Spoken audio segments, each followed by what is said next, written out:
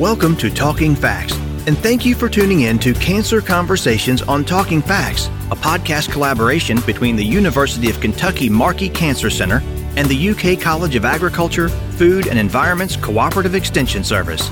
We will share with you the latest developments in cancer prevention, diagnosis, treatment, and research from the experts at Markey Cancer Center, Kentucky's only National Cancer Institute designated cancer center. Talking Facts is hosted by the UK Family and Consumer Sciences Extension Program. Our educators share research knowledge with individuals, families, and communities to improve quality of life. Hello, and welcome to Talking Facts. This is your host, Dr. Jennifer Hunter, Assistant Director for Family Consumer Sciences Extension at the University of Kentucky.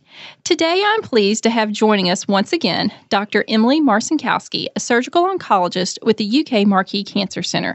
Welcome. Thank you.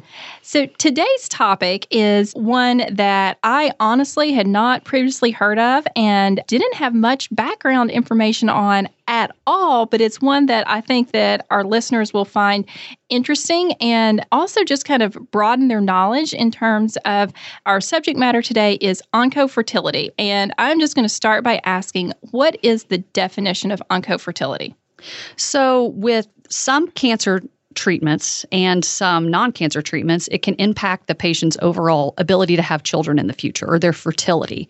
So what oncofertility is using different methods to help preserve that fertility before they go on and have treatment that could injure their ability to make sperm or eggs. And is this true for just specific types of cancer or just in general any cancer patient? In general, any cancer patient is a candidate for an oncofertility consultation.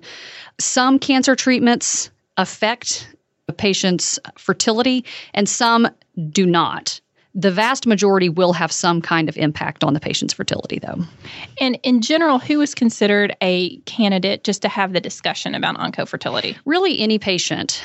We tend to focus on men at any age, and this includes from birth to older adulthood, because men can and continue to produce viable sperm throughout their entire lifetime. For women, we tend to focus on patients that are 40 and under, though some patients that are in their early 40s still do preserve or have some fertility remaining and are interested. So it's a female and you're still having periods into your later adulthood, it's worth a conversation. And children, again, starting at age 0. Honestly, and it was just when you said that just a minute ago about children, that was not something that I had previously in the thought process of thinking about our conversation today, even thought about kiddos and the need to be thinking about their fertility going into the future.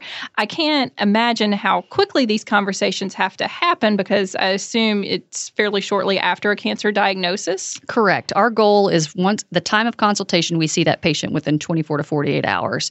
It really should be at diagnosis. These are things that we need as clinicians start to think about. Which is, I'm certain, a lot for the patient to really process. What type of options are there available for patients? It's easy to, I think, split them up into males versus females. So for post-pubescent males, so males that have undergone puberty, there is something as simple as semen cryopreservation or freezing sperm. Some males are not able to produce a specimen, and that's when we start thinking about things like testicular biopsy to see if we can identify sperm within the testicular biopsy. For prepubescent males, there is some new interest in testicular cryopreservation and stem cell therapy for these patients in the future. For prepubescent women, the current only option that we have is ovarian tissue cryopreservation, where a portion of the ovary is taken, it is preserved or frozen, and then gets reimplanted into the female after cancer therapy or in the future. The thought behind this experimental therapy is that it will continue to function as a normal ovary. So then their fertility would be preserved. For post-pubescent females, so females who have undergone puberty, namely they've started their periods, there are an array of options. One option is just like for the prepubescent females, the ovarian tissue cryopreservation. There's also a drug called Lupron, which essentially is pushing them into a menopausal state. And so the thought is that you're not losing those follicles. Follicles are what the eggs are grown in, then released, and that's ovulation. That therapy has been used in women to prevent premature ovarian failure and has shown success, but that doesn't necessarily equal fertility. So currently that option is still considered experimental as well, egg freezing or harvesting, and embryo cryopreservation. So that would be an option for a patient who has a partner or uses a donor sperm. So I will tell you, all of this is just fascinating to me about just what is truly available through science. And I imagine that all of these are very costly procedures. Is this something that insurance typically covers? I'm sure it's different by insurance providers, or is this something that a patient is considering as an out-of-pocket expense? It is different by state and different by insurance provider.